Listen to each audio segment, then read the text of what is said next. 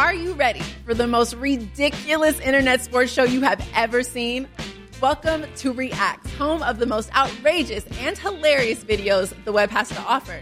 So join me, Rocky Theus, and my co-host, Raiders Pro Bowl defensive end Max Crosby, as we invite your favorite athletes, celebrities, influencers, entertainers in for an episode of games, laughs, and of course, the funniest reactions to the wildest web clips out there. Catch Reacts on YouTube, and that is Reacts, REAXX. Don't miss it. This podcast episode is brought to you by Coors Light. These days, everything is go, go, go. It's nonstop hustle all the time. Work, friends, family, expect you to be on 24/7. Well, sometimes you just need to reach for a Coors Light because it's made to chill. Coors Light is cold lagered, cold filtered, and cold packaged. It's as crisp and refreshing as the Colorado Rockies. It is literally made to chill. Coors Light is the one I choose when I need to unwind. So when you want to hit reset, reach for the beer that's made to chill. Get Coors Light in the new look delivered straight to your door with Drizzly or Instacart.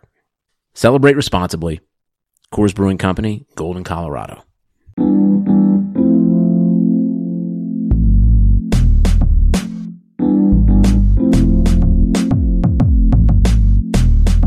Regressing to the mean since 2015, it's the Hockey PDO-cast with your host, Dmitry Filipovich.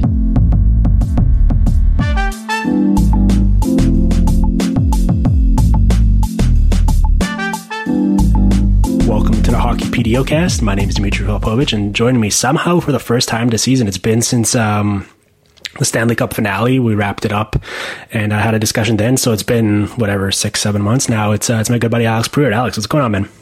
There's no way you've missed me. Oh, I certainly have. I love having you on. You and I feel like always get into this like wide-ranging medley of topics. Like it's a nice reprieve for me because usually when I have people on, they're like beat writers that cover a specific team or whatever, and so we have a very like defined list of topics we want to hit, or like we get this kind of like tunnel vision on just the Columbus Blue Jackets, for example, or whatever. Whereas when I have you on, like you bounce around the league and you do random features and you get into some weird stuff, and so I feel like when I have you on, it really unleashes me to just like get into like this random assortment of topics that I always want to get into. Can we brand it like Alex and Dimitri's grab bag of bullshit or something? Like Yeah, something like that. Okay, I mean, cool, we could probably get some sponsoring for that. I feel like I don't know, I don't know what that would be, but let's keep the flow open. And we'll see Vipers, I don't know, something. Yeah, I'm sure we can make some magic happen. What's going on, man? How's it been? I know that you were kind of bouncing around. You're obviously doing different sports, but I feel like lately you've been zoning in on more hockey stuff, and that's great to see. I figured once the calendar turned, I should probably go to a cold place. Yeah. But yeah, it's been, yeah. Was that your segue to talk about the Buffalo Sabres? Oh, it can be. I can start shrieking like Duane if you want. We can do that. I'm so fired up to be on this podcast. Oh my God. So let's do it. You know what? I've been planning to do the show for a couple weeks now, so this wasn't on our agenda. We're going to talk about McKinnon. We're going to talk about the All-Star game. We'll do some trick shot stuff and Svechnikov, but now that, we're recording this on the Thursday evening, it's like very topical for us to talk about this Sabres story. And I just love that, this guy, let's call him Caller Duane. I don't know what his last name is, but, for anyone that hasn't seen this story somehow yet, he, called into WGR, the local radio station there that covers the Sabres, and had like an all-time, I think like 4-minute rant or so. Like he was talking about Dominik Hasek's birthday. He was going on the full gamut of emotions, and it was obviously became a huge, I think, national story because the Sabres, as teams sometimes do, tried to control the message and basically got it taken down and tried to pretend like nothing happened. And that kind of like, when you cover for a lie with another lie, it's like worse than the original one sort of thing. It's like it just made this story so much greater. And so now here we are talking about that part I missed. They tried to take it down? Yeah, there's something involved. I think like I don't know what the details are, so excuse me, but it feels like based on what I gather, they'd either like tweeted out a link to it or something, and then they were like basically like trying to, because it was such a great rant, I think they were trying to sort of share it, so at least on social, and then I think the Sabres internally were pretty upset with it and tried to sort of pretend like it hadn't happened. I don't know if they were trying to scrub it from the internet or anything like that, but I feel like they were like trying to kind of like put it under wraps. And I know that in the recent 31 Thoughts column that Elliot Friedman does weekly, he had a whole section about the Sabres and how long it's been since they made the playoffs, and apparently he got some pushback on that as well. So, it's nothing new that a team wouldn't like negative coverage, especially when they can control it. But yeah, it's not a great look for the Sabres. Especially when they're going to miss the playoffs for the umpteenth time in a row or whatever. Very fitting. They're down 2-1 at home to Montreal right now, and Jack Eichel has scored his 30th goal of the season. So it feels like it's exactly the way the rest of the season is going. Well, so I did have a couple thoughts. Like, I wanted to obviously acknowledge that story, but I wanted to get into it a bit more so. And, they're trending towards missing the playoffs again, as you just alluded to, and they haven't made the playoffs since 2011. And this is going to be the 9th consecutive season they're on the outside looking in. And it sounds like a big number, but then when you just take a step back and you think like how hard it is to go in today's hockey world, where it's like parity, the salary cap, where it makes it difficult for teams to be consistently good year over year, the loser point where there's so much variability and variance in terms of the standings, and for a team to just 9 straight times miss out, I mean, it's really bonkers. Like, if the Coyotes and Canucks make it, as it looks like they might, that's going to leave the Red Wings as the next sort of longest drought, and that's going to be 4 years this season. And so it's like, aside from Buffalo, wow. Yeah, and so the Sabres are 9, and so it's twice. You're totally right, though. Like, in this age of parity, it's like you almost have to. Like, every team, it seems like, has at least like lucked into a playoff spot, or by will or luck, they've gotten in, except for Buffalo over the past decade or so. I mean, St. Louis is going from last place to winning the Stanley Cup, and Buffalo can't even at least sneak in. I mean, the hammer for me with that guy Duane's call was when he said it was almost as bad as the Bills drought, which I'm sure everyone in Buffalo is like nodding their head at that. Yeah. Well, it is. I mean, we talk about how the league is, it's a copycat league. When someone's successful, teams are going to try to adopt it for themselves. And the latest thing has been, as you mentioned with the Blues there, it's like teams just have a fire in their coaches. And then, or like if they struggled last year and they went into this season being like, whoa, look at the Blues, anything can happen. And it's sort of like, it's this like shining light of optimism in an otherwise bleak situation. And then we have like the opposite end of the spectrum where it's, the Sabres were the poster child under Murray for the full out tank, like bringing the trust the process to the NHL, and they really tore it down and sort of made no bones about the fact that they were trying to get as many first overall picks as they could, especially in the McDavid draft. And, they wound up with Eichel, which is a very nice consolation prize, but, it has been, it's like a very polarizing topic in NHL circles, right? Whether it's successful, whether you can actually do it. We've seen examples with like the Penguins and the Blackhawks in the past that have certainly pulled it off, but then you have teams like the Sabres and the Oilers that seems like year over year they're stuck in this like kind of spiral of never-ending futility, and we'll see how the Red Wings go about it. It feels like the Rangers have really embraced that sort of a full-on all-encompassing rebuild, but yeah, the Sabres, it's just, I mean, it all comes back to they've had Jack Eichel for 5 years now, and I know he's no Connor McDavid, but he's still, like, the way he's played this year, especially taking his game to another level, he's been a top, like, 5 to 10-ish player in the league, it feels like, and that should be good enough to, at least if you surround him with, like, a certain baseline level of talent, be competitive on a nightly basis. And it looks like once again they're headed for like 80 points and a negative goal differential, and they're going to be like 13th or 14th in the East, and it's basically exactly where they were in year one of the Jack Eichel era, and 5 years later they basically haven't moved at all forwards, I think. Yeah, when you go just before this conversation, when I looked up like his relative stats and stuff, and I mean, if you look at league leaders and like goals for per 60 relative, pretty much everyone at the top of the list has another guy there. McDavid has Draisaitl, Huberdeau has Dadonov, Bergeron and Pasternak are right out. Line mates who share the ice together and naturally get a lot of goals together. Jack Eichel doesn't have anybody.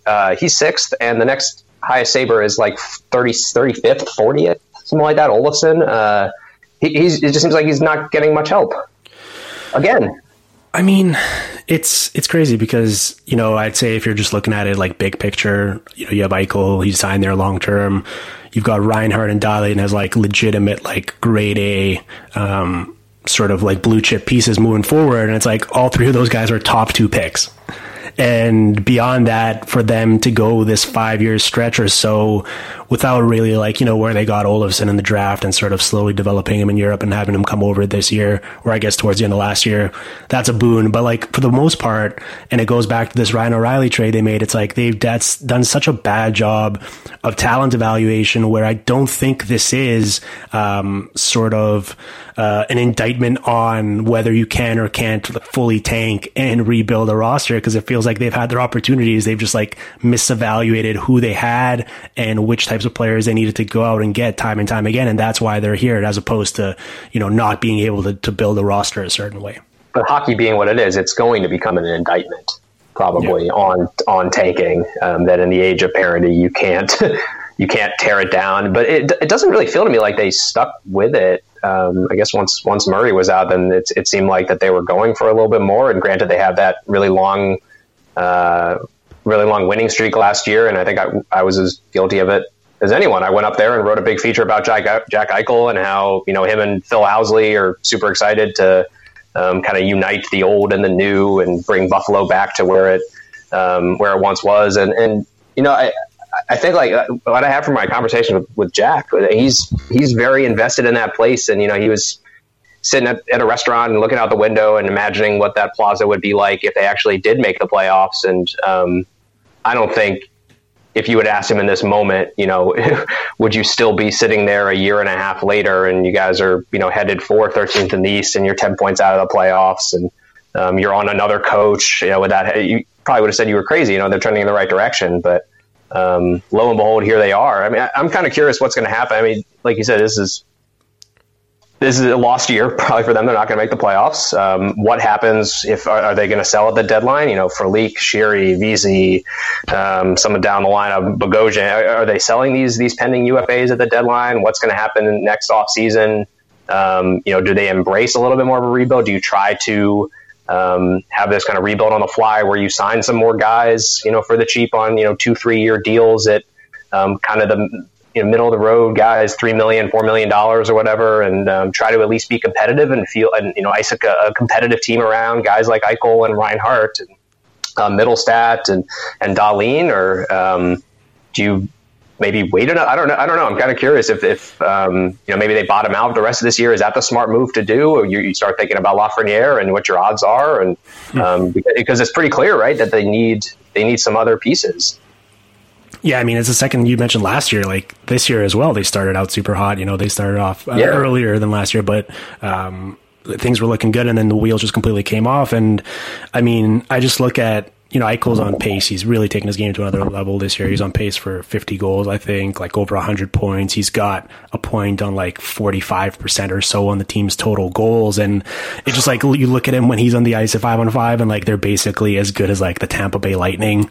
And I know that he gets to play with other teams' best players in theory. So it's like not, with or without you stats in that regard can be misleading, but it's like with him, they're like one of the best teams in the league. And without him, they're like the Ottawa Senators. They're like down at like 45% goal share or something. And it's like that it just comes back to that where they haven't been able to surround him with the talent. And there's only so much you can do as an individual. And I think this summer, like the question you asked there of how they're going to approach this, whether, this sort of drought they're in is going to try to force them to maybe be more aggressive. It's like they already basically did that last year, I think, right? Like this past summer where, they trade for Colin Miller, they trade over Henry Jokiharju, they signed Marcus Johansson. Like it felt like, and I have to admit, I viewed each of those moves in isolation as like, yeah, I like that. I think that's a net positive. It improved their team. And clearly for whatever reason, it hasn't worked in hindsight. And so, they kind of are back square one. I guess the one sort of silver lining or saving grace is that fan base, because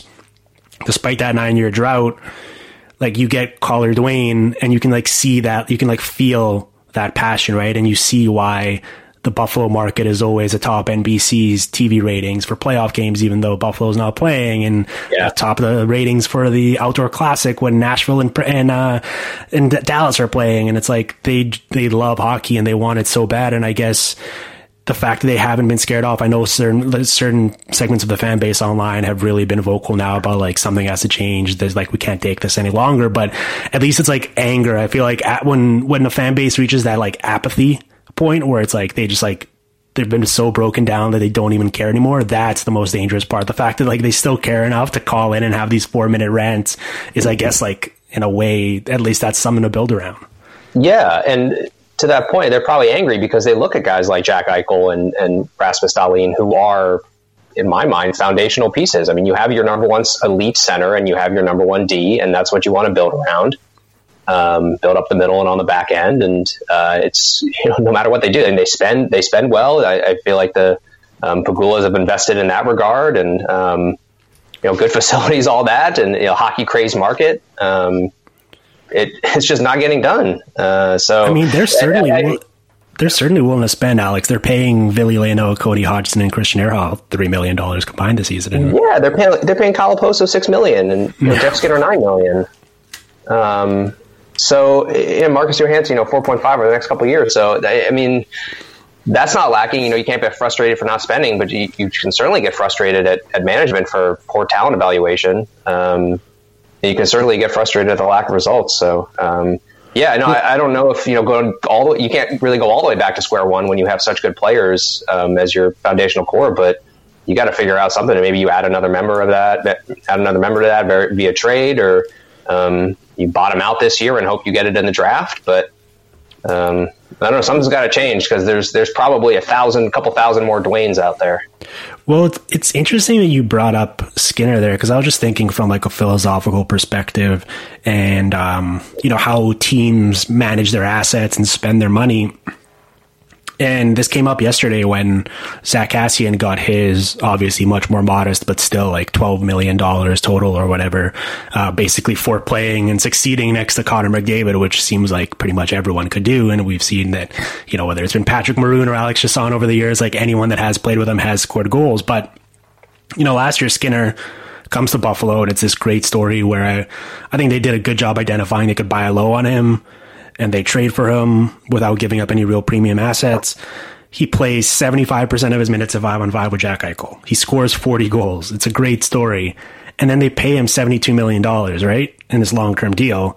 And then now this year they split them up and they try to get depth scoring throughout the lineup after having paid Skinner, and his goals have basically been cut in half or whatever. And then this year they're kind of doing it again, where Eichel's top two line mates have been Sam Reinhart and Victor Olofsson.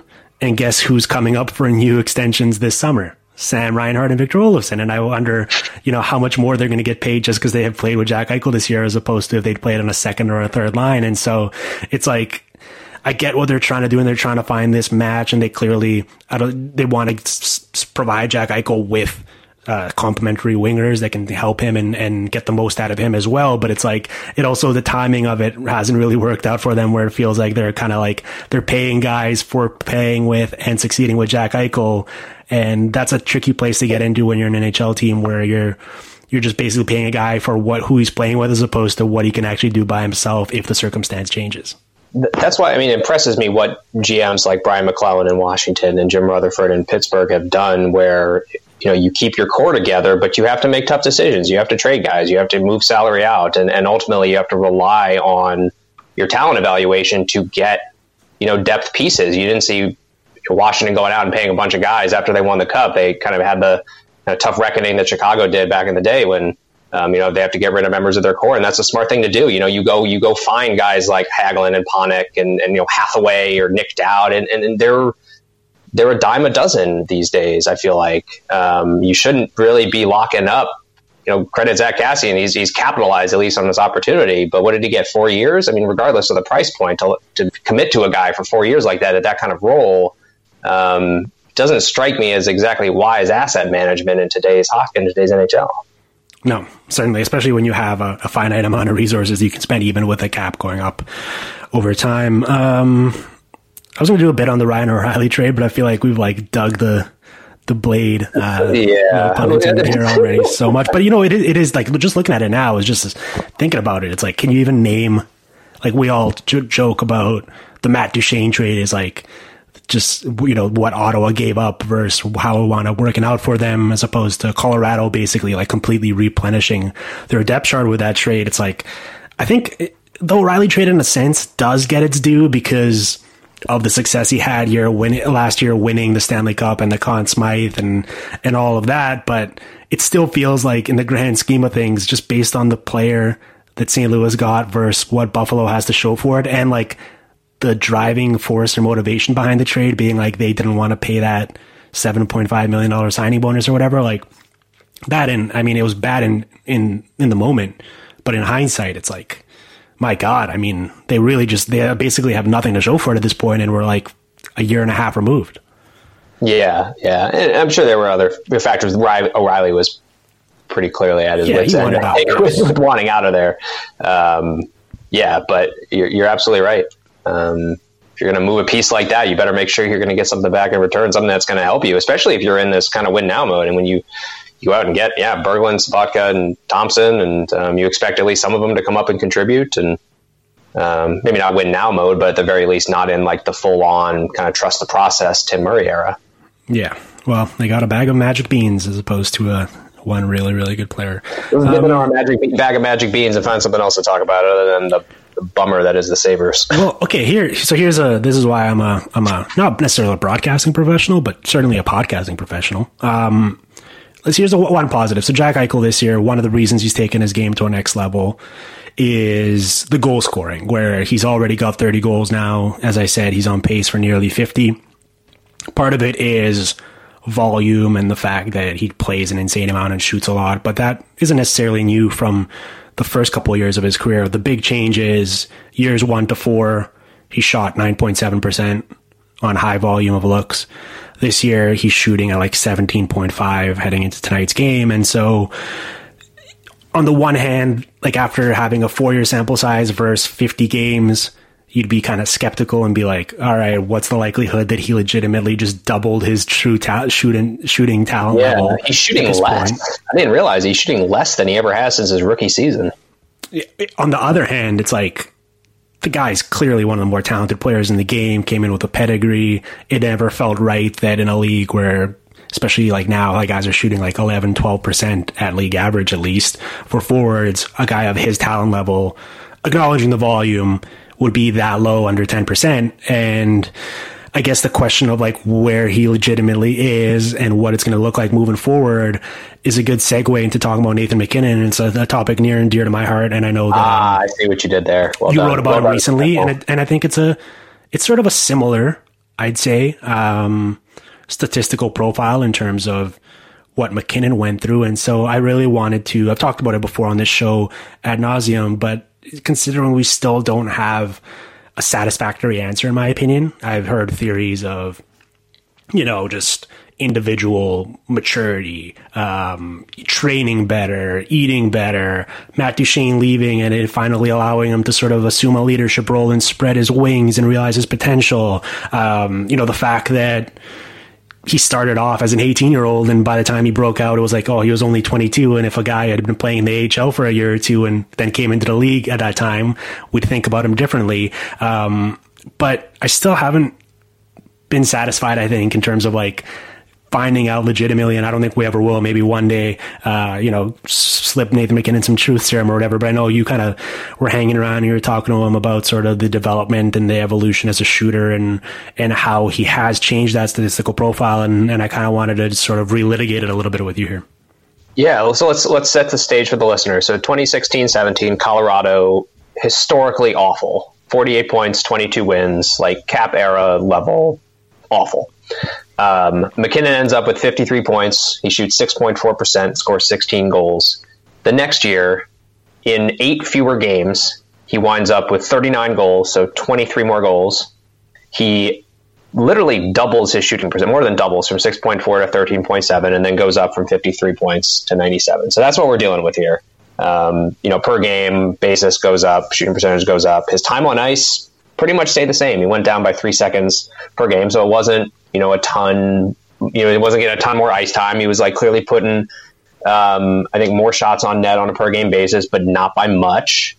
So yeah, that's kind of the question. What happened? The first thing that he brought up when I talked to him, and I've had a couple conversations with him about just his game in general. First being when I profiled him at the start of last season, and then we caught up again recently when they swung through Long Island, was just his spot on the power play got moved. You know, for the first couple years of his career, he was in that bumper spot in the middle, and they eventually move him to the left wing to the so-called Obi spot. But, you know, unlike, obviously he can tee it up pretty well, and his one-timer's gotten better over time.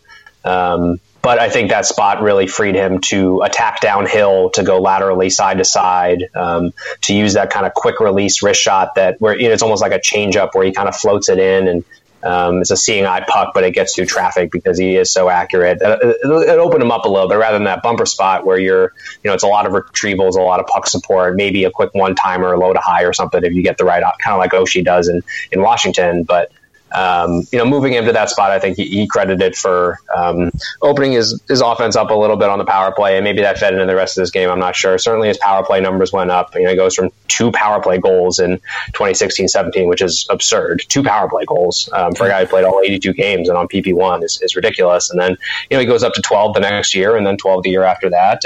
But again, I think we were trading DMs about this. That also doesn't explain his dramatic uptick in even strength shooting percentage too. Right.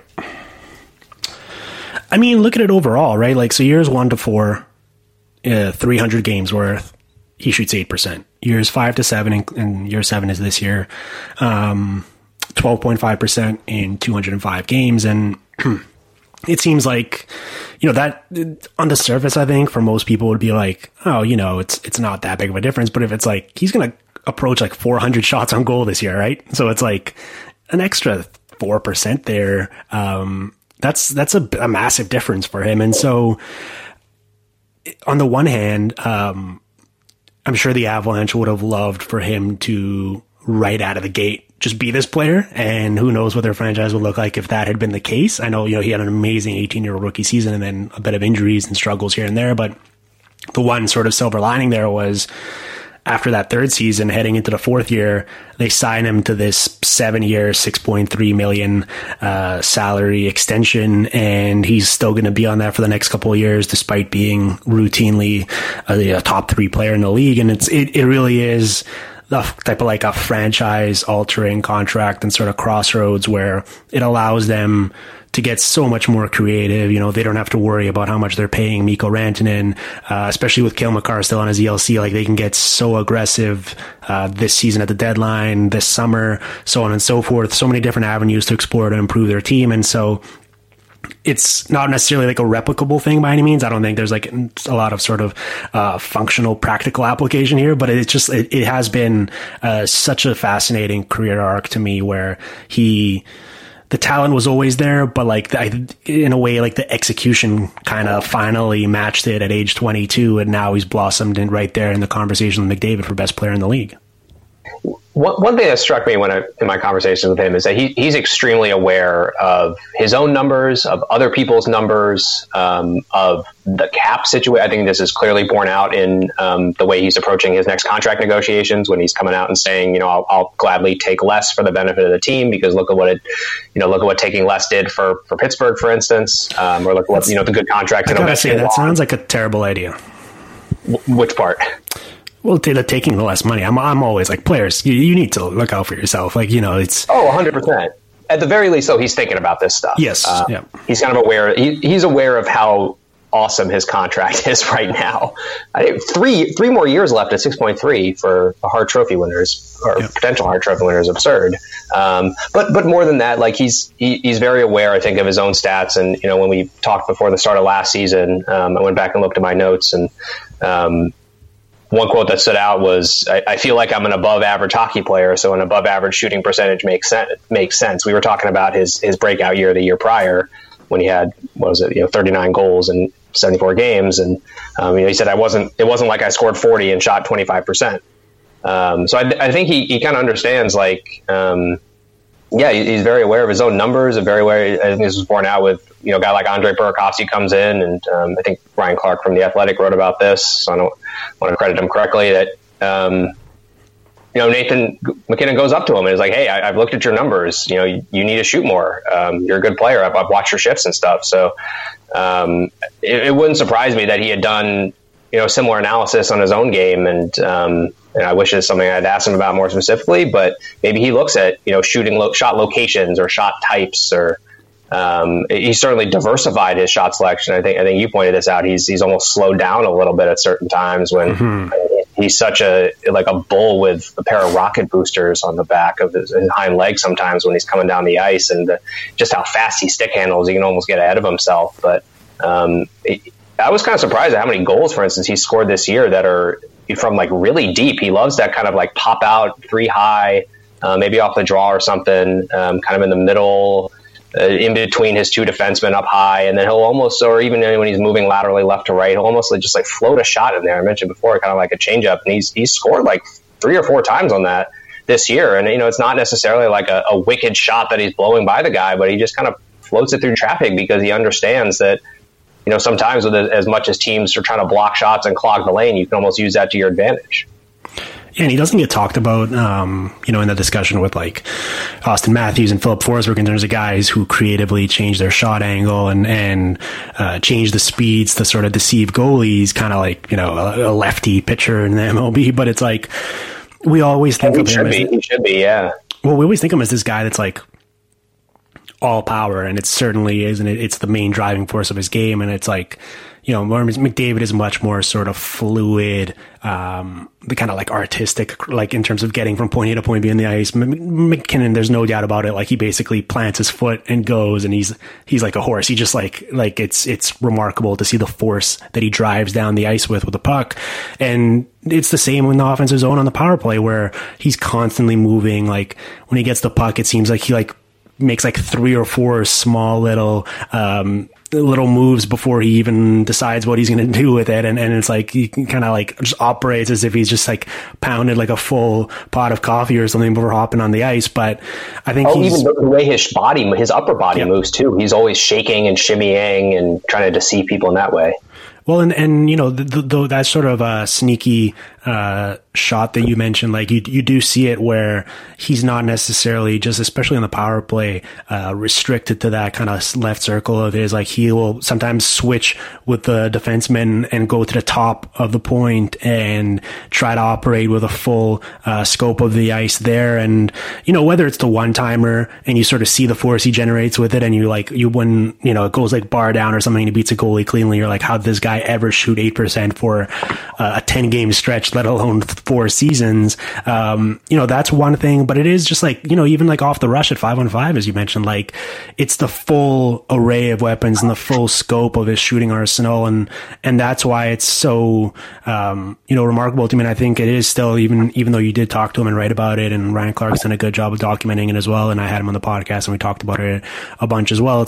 It's still, I feel there's more to kind of probe away at there in terms of revealing information of what sort of fundamentally changed there and how that kind of came to be. And maybe when we get, and this could be a good segue into getting into the All-Star game and tracking data, but I think being able to plot that much more visually in terms of where it's happening on the ice and sort of all the other factors that tie into it, maybe that could be kind of illuminating for us as well. Yeah, let's get into that. I feel we can kind of almost divide the tracking data into 2 buckets. One is what's going to be cool for the fans, and obviously there'll be overlap with people like us who are fans and are interested in the analytic stuff. But then what is useful for the teams? I'm not sure if distance covered may be useful for teams to measure how much ground guys are covering per game, to measure workload and effort, but they already have ways of doing that probably. Is average speed going to be beneficial for teams, or is it just going to be something that's cool for, fans to say, oh, look at Connor McDavid, he's so much faster than everybody else, which is what, we already knew, but now we have some numbers to back it up. I'm mostly curious what data is going to be available to teams, whether they'll be able to scrape the raw data that's being logged from this tracking system, whether they'll and then what they're going to pull out of it, what teams are going to find actually useful. I don't know. What do you think? Yeah, I mean, okay, so the league trotted out all the player tracking data it'll have access to throughout All-Star weekend, both in terms of the skill competition and the 3-on-3 during the women's portion, but also on the Saturday with the actual All-Star game itself. And I guess there's two ways to look at it, right? Like the glass half full approach would be, they were just sort of flexing on us in the sense that like they were using this exhibition event as an opportunity to whet our appetites and sort of tease us with the potential of what they're capable of and kind of like show us the firepower they all of a sudden have in this treasure trove of data. It's like, oh, look what we can do. On the other hand, I've been following the NHL for long enough to kind of have this jaded opinion of things, and maybe it's more realistic, maybe it's just more negative, but I feel like the league sometimes doesn't have a great grasp of what people actually want. And I'd say if you're betting on it, there's probably a good chance they're going to mess up, at least initially, in terms of, kind of just like throwing it all at us, like word vomit, and just being like, look at all this. And that exhibition. On a website that doesn't even load or something. Yeah, on a website, just be all over the place. But even on like the actual broadcast itself, right? Like I think the user experience of it is really important. And I thought the way they went about it was just clearly way too cumbersome. I mean, just like intrusive to the viewing experience during the live gameplay, whether it was the name tags on the players on the ice, or whether it was having this like chart in the top left corner with like the changing speeds of how fast all the players are moving. And it's just like the numbers are just rapidly scrolling back and forth, or that like puck trailer they had, reminiscent of the glow puck days, like all of that stuff. If they go that route, I think it's going to be a big swing and a miss, and I think it's going to turn off a lot of fans. And I already heard from a bunch of people during the All-Star process where they were like, yeah, I don't want anything to do with this. Like, please no, like, we don't need it during this HD era where it's like you can cleanly see everything on the ice. You don't need to muck it up with all this stuff. But I think if they have the right approach in terms of like, let's use this for replays, let's use this for analysis, let's use this on a more digital perspective so that people can play around with the data and actually do like, investigations and ask questions and find answers using it. Like, I think that is like the potential there is kind of overwhelming for like how we can play around with it, and from a storytelling perspective, what we can do. So yeah, I guess it kind of goes into that like practical versus kind of like functional, and sort of just like how, I guess how they're going to go about unveiling it and what they're going to give to us, and then how we are going to use it ourselves. Like, I think that's a big question. Yeah. I think about other sports where there's much more, let's say, like digestible and advanced tracking data already available: basketball, baseball, even soccer to a certain degree. That doesn't really intrude on the broadcast that I watch, at least. Maybe it'll show up in a graphic or during a stoppage. Maybe it'll show up as a little, something will passes completed, for instance, will drop down on the soccer scoreboard. But you don't really see a lot of like basketball broadcasts being kind of cluttered with, here's their percentage on pick and rolls. That's, start at the top of the key, and there's like a help side defense, whatever it may be. I mean, there's an infinite amount of data available in basketball. Well, if the NHL was doing it like from the NBA perspective, it would be like there'd be a point guard dribbling at the top of the key to start a possession, and like the NHL would like have like a tracker pop up on the screen, and it'll be like, this guy's dribbled 1, 2, 3, 4, 5, and it'll just keep like counting up how many times he's dribbled, and you'd be like, this is so inane. Low highlight on it as it bounces, and it makes a boing sound or something. Yeah. I wish we could just kind of start, because I do think that this is going to help clarify a lot of stuff for us. I was trading some text with Steve Valiquette, who runs ClearSight Analytics, and I mean, it's literally just an army of people every day tracking every single goal and every single shot in every single game. And he said that he's most excited for it because it's going to help decide or help accurately count shots that actually hit the net, which is such a basic thing, like counting shots, but the current data that we have right now is coming from people who are sitting up in the booth, and they're all professionals, but they miss stuff, and that's why hits are wildly vary from building to building. But even shots that Steve Valiquette's saying that routinely every morning his trackers will log games, and they'll figure they'll count multiple shots per game that either were logged as shots and shouldn't have been logged as shots because they were going high or wide or whatever, or shots that, vice versa. So, I mean, that's an extremely rudimentary thing. I mean, shot count, but something that tracking is going to help us improve. And I feel like maybe if we temper our expectations a little bit, we might get a little bit more out of it. But But again, that's like the fan bucket, and then there's also the team bucket. Like, how are our teams going to be able to use this data? Are they going to be able to? Are they going to get better player evaluation because they know which guys are better at cycle passes down low versus passes through the neutral zone or passes whatever it may be? What is this data going to tell us, or what is this data going to tell teams that will ideally improve their ability to actually evaluate players?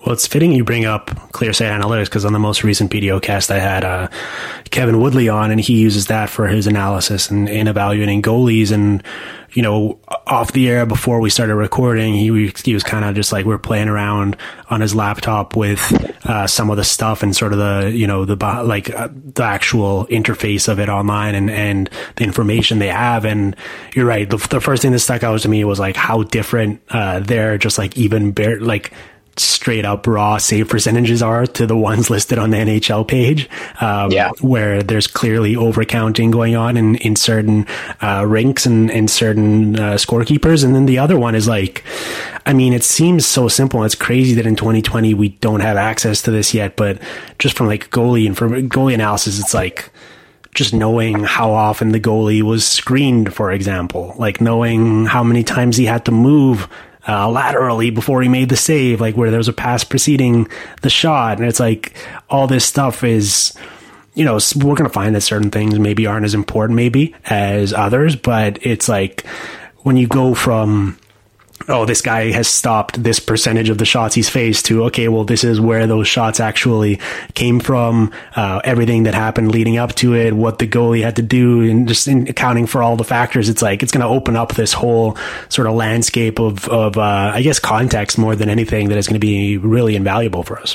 Yeah, could we break it down to such a level that we have, similar to how baseball has like route efficiency for outfielders making catches, could you have like goaltender save efficiency almost there, how efficient they were coming off their post and moving left to right to make a save? Were they out of position? Is there a way to actually quantify that? Is there a way via tracking to quantify shot quality based on, where bodies are and how high, the launch angle at which the puck was? It's kind of infinite almost, what we could do with this, but, again, we all have to get the data first and figure out what the hell we're going to do. There's much smarter people than I.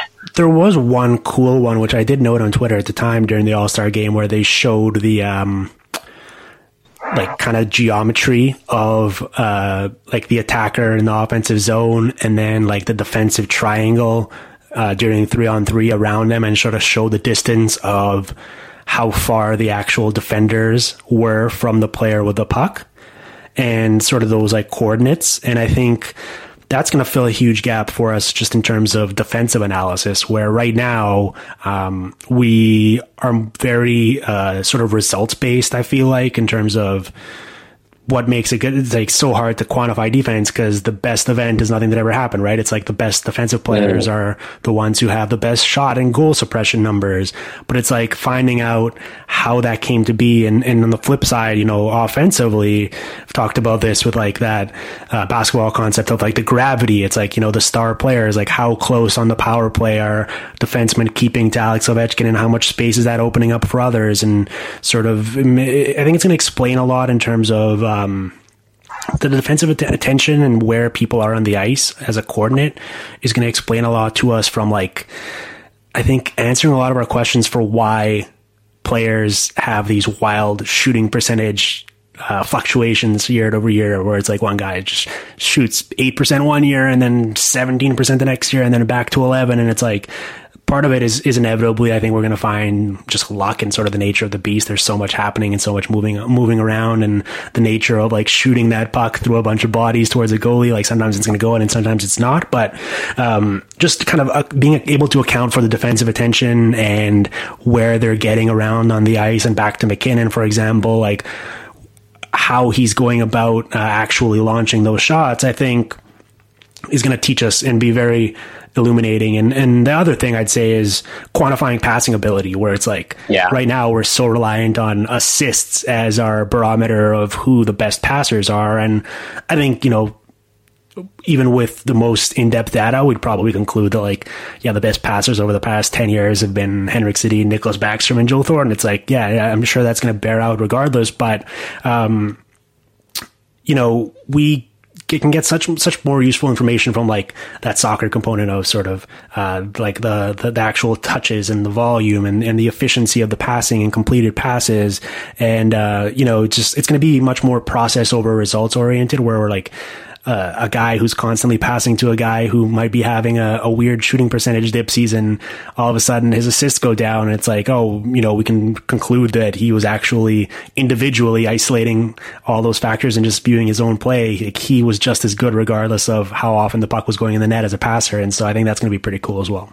Yeah, I mean, the hardest part is going to be like defining broken plays, 50-50 pucks, because that's a lot of hockey. Is just the fundamental nature of it. It happens on ice. The puck wobbles. There are ruts in the ice, and the puck goes in the air, and it's a lot less clean than all these other sports that we're tracking, right? So I'm wondering, like, the information that we do get, how much of the totality of the actual game is it going to capture? I think they were talking that, I don't know, the guy who's running I forget his name. He's running the tracking company that the league's partnering with, but talked about an example where, you pass the puck off the backboards, one of these like Hail Mary kind of old school Michael Grabner Rangers type passes where you just let it fly and then hope to win the foot race. Does that count as a pass? Right. If you pass the puck and it wobbles in the air and then skips up in the air and it's an incomplete pass, whose fault is that? How is that logged? Or, if it bounces off the board, there's so many different kind of factors just by the nature of the sport itself that are so unique to hockey when it comes to actually logging this data. I feel like it might be hard to distill. It will, but as long as you have, I think, a consistent definition, and then you have a large enough sample, like, I think eventually a lot of that stuff will sort of even out, right? It's like, how often are guys like exclusively making those passes? It's like probably not that often. Like, in the grand scheme of things, I don't think it'll ultimately affect the numbers that much. I'm sure there are going to be like the rare occasion, and that's why it'll be just as important to have the human element context of having watched that player and being able to account for that and sort of have it a mental note of like, oh yeah, well, maybe this explains why that's happening. Like, you're never going to be able to erase that, but it'll at least be much more sort of instructive for people who can't really just like justify watching every single team every single night to look at some of those numbers, and then maybe the next time they're watching them, they'll know what to key in on and be like, oh, I wonder why that's happening. Maybe I'll watch them and see. And so I think it's going to lead to many more questions, but it's like, it's a great place for the league to be in. It's going to kind of take us out of this like stone age of like, yeah, all we have is like shots and assists and goals and that's about it. Yeah. Exactly. Yeah. But even settling on like in a consensus definition of some of these things will be difficult, because even like, completed passes is to a certain, puck, tape to tape. Okay. That's a completed pass, but to a certain degree, it might be subjective. Depending on, what happens if the guy bobbles it, or if the puck hops off his stick because it was a poor pass. But, I don't know. It's not just like shot quality. That's a subjective thing, but, well, I'll give you a great actual real life example of that. Like, I've over the past couple of years, I didn't last year, but a couple of years before that, during the postseason, I do this like manual tracking project where I would count the breakouts and sort of try to learn more about like which defensemen were low key actually super effective, because just looking at pure point totals for defensemen especially can be very misleading. And one thing I did notice, and when you compare them with the information of a tracking company like Sportlogic or whatever that already has all this stuff, is there's a big difference of opinion in terms of a play that's very common in today's game. Like, a low percentage of the time, you're going to have a defenseman exiting his zone, and he's going to cleanly tape to tape make a pass to a forward who's going to receive the puck cleanly and then carry it into the offensive zone. Most times what teams do is like the defenseman just fires the puck up the ice, and then a forward around center ice kind of like chips it a little bit, and it's like basically a dump in, and then the forwards go and retrieve it all the way across the ice. And it's like, it's really tough to know who to place that blame on, whether the defenseman actually made a pass that could have been cleanly received by the forward, or whether it was kind of off and the forward had to adjust on the fly and audible and kind of tip it as opposed to cleanly receiving it themselves. And it's like, yeah, so you're right. It's going to, was he late in his shift and, he was just trying to get off the ice and that was just, that's their designed breakout because they have the other guy is flying down the opposite wing and they want him to go retrieve the puck. Or so it's also contextual. It is, but I think, the big picture is going to be really important. And I think also like just breaking down more like set plays, especially in the offensive and defensive zone, I think is going to be very, very useful. So I'm excited about it. For like power play, like in zone stuff for power play and penalty kill, I see it being extremely useful in that regard. Mm-hmm. All right. Yeah. We're like at the 50-minute mark here. Did you want to touch on anything else while we're here? Like whether it's something you worked on in the recent past or whether it's something you're going to be doing moving forward or? Well, I spent some time in Carolina as part of my effort to get a little bit back into hockey. Spent a couple of days down there. I booked a trip actually before it turned out Justin Williams was coming back. So that turned out extremely lucky because I was able to be there as he was like going through his fitness testing right before. So he had to do all the fitness testing that every single player had to do in the preseason, except he has to do it in December or January or whatever before he's coming back. And it struck me just how ready he was. I think it was clear. I think he had a tough decision at the start. And that was why he decided to not come back to the Hurricanes at the start of the season. But once he got that bug back and once he realized that he wanted to at least try, the nature of his personality, he wasn't going to give it anything less than 100%. So, he's out there skating alone. He's getting guys like Cam Ward and Tim Gleason to come out and like feed him pucks because he has no one to actually practice. And I think he's off to a nice start, 2 goals in 2 games for Carolina. But they've had such good growth from guys like Svechnikov. And, I was really impressed by seeing Marty Necas up close. And I don't think that Justin really has to be anything more than kind of a bottom 6 guy, but isn't he exactly like the kind of third line scorer that you would want in the playoffs? Obviously experienced, but a puck possession monster and capable of chipping in timely goals when it counts. And that's what you need to win in the playoffs. And that's probably about as good as a trade deadline acquisition as they were going to get. Certainly, and that's why it was no surprise that there were countless other teams, like including the Bruins and others, that were sort of checking in and seeing whether they could kind of, dissuade him from going back to Carolina and maybe joining them instead for a long playoff run. But I don't know, maybe part of it is just me being a bit naive here, but without any inside information, I just felt like it was like so obvious the entire time. It was telling I think that's back. Accurate. Like, we've seen this in other sports much more so than in hockey, but I think we'll see it more during this, as we're, this whole, I know it's taboo, this load management era or whatever, but it's like, if you're an older player with the mileage Justin Williams has and everything you've accomplished, it's like, why would you be going through training camp and regular exhibition and then playing in October and November? It's like, you're so much better off. Obviously you still need to stay in shape and kind of keep going at it throughout the year, but it's like, save yourself a little bit and kind of keep some fuel in the tank and then come back mid-season, especially if it's a situation you're already very comfortable and familiar with, like he is with Carolina. And so I think it's kind of a no-brainer. Like, I've been thinking the Bruins should be doing that with Zdeno Chara for a long time now, and Jaromir Jagr certainly did it for a while, and I think we're going to see many more veterans follow that route. It just seems like it makes way too much sense not to go about it. Like 82 regular season games for a guy who's in his late 30s is just it seems completely pointless.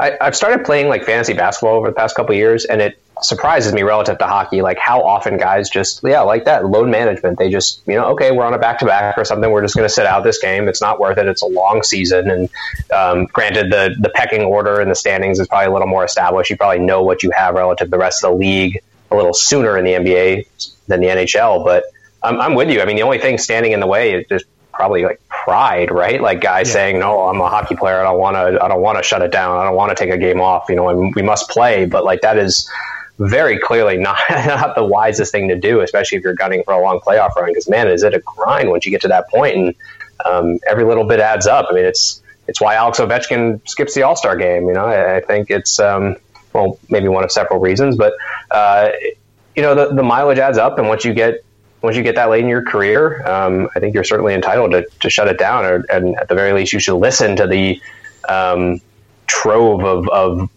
biomedical data that we now have at our disposal when they talk about workload and recovery, and okay, we saw that you skated a lot this practice. Maybe we take a little bit off this next practice, take a little bit off this game because you had a hard workload this past game. I feel like we could definitely see that come in a little bit more. Yeah, it's pride. It's like the sort of hockey sort of. That's got to be it, right? A lot of like pride. Yeah.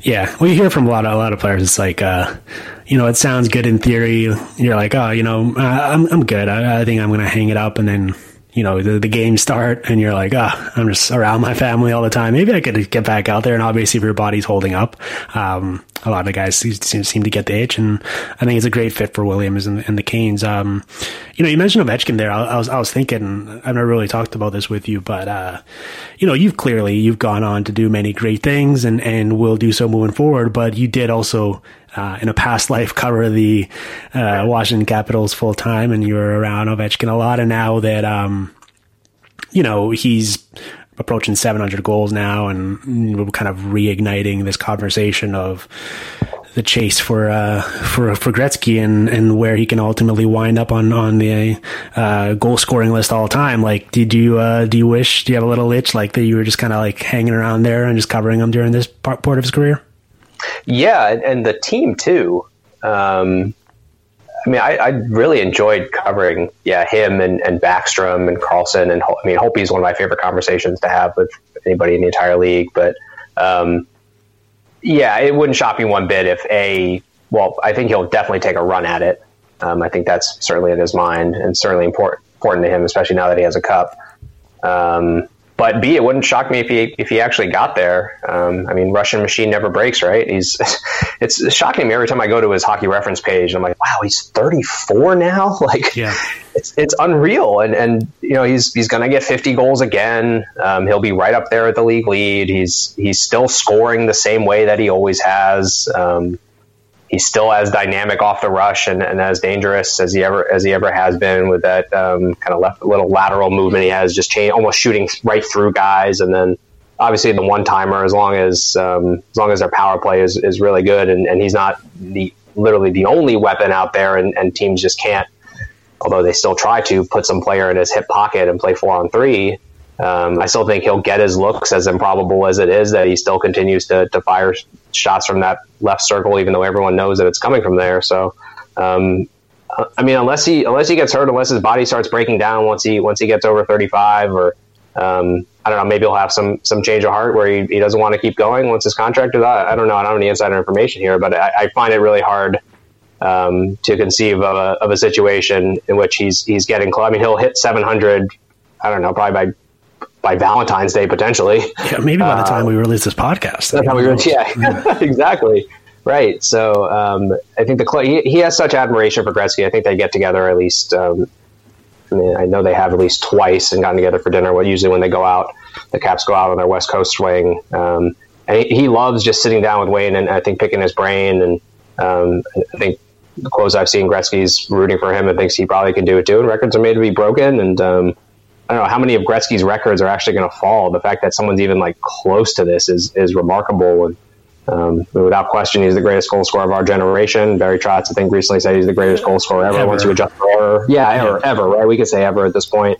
I want to see him take a run at that, because what a wonderful thing that would be for hockey too, to have that kind of day to day.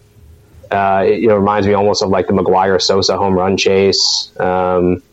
Can you just imagine what it would be like to have the Ovi tracker as he counts down to getting Gretzky? Every single goal that he scores would be international news, I think, at that point. Yeah, I guess we'll see. Like it did feel like for a while there he was hinting that after his contract was up he'd be done, or at least like maybe go close out his career in Russia. But he's got next year, and then now that especially with Backstrom signed for the 4 years after that, it feels like the writing's on the wall that those two guys. I know Backstrom's a couple years younger than him, but with how Ovechkin's going right now, it's tricky, because on the one hand, like, he's historically just destroyed or brought down our expectations so many times, where it's like you can't compare him to regular human beings at this point. But at the same time, it's like, we know that, like, especially at this age, like, all it takes is just like one bad injury or whatever, and maybe the player is physically never the same or never able to recover. And you know, he's been just remarkably durable, and that's kind of the most undertold part of his legacy, I think, throughout his career. But it'll be fascinating to see. It's amazing that at age 34, he still plays with the type of force and vigor and excitement when he scores as he does.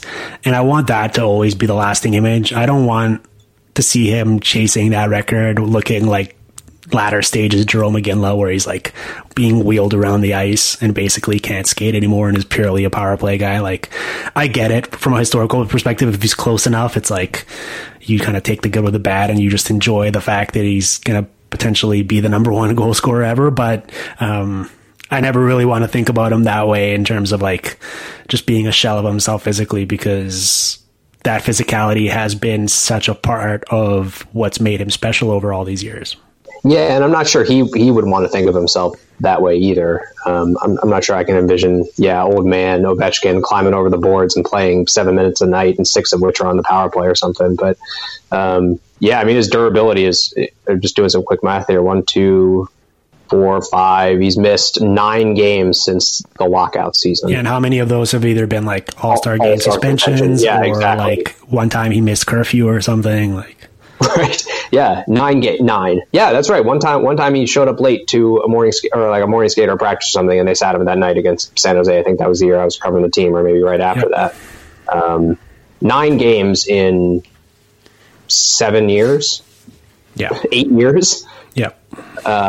For a guy who plays as hard as he does and plays the minutes that he does, that's absurd. Yeah, it's crazy.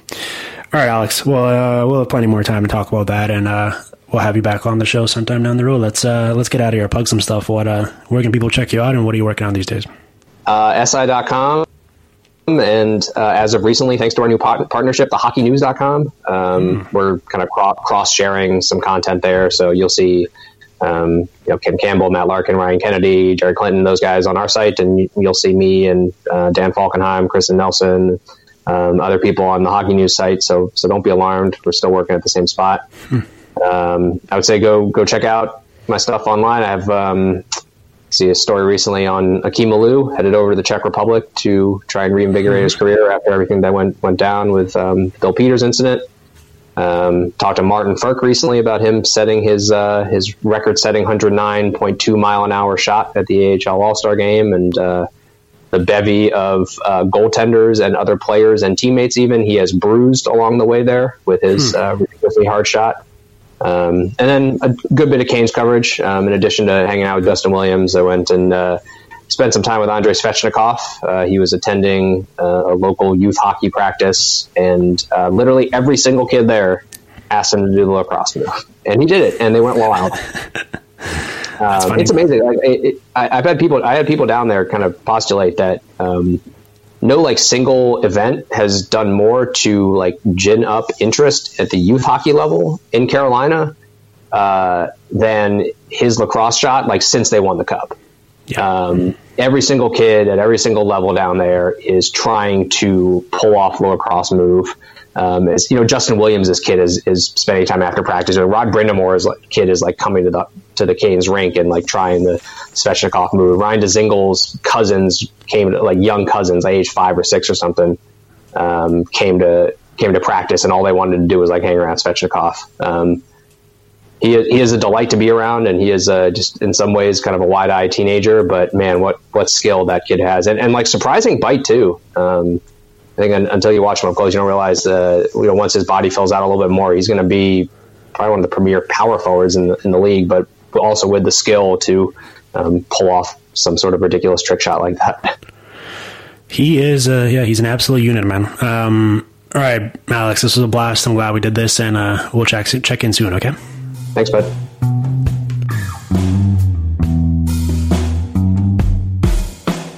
The Hockey PDOcast with Dmitry Filipovich.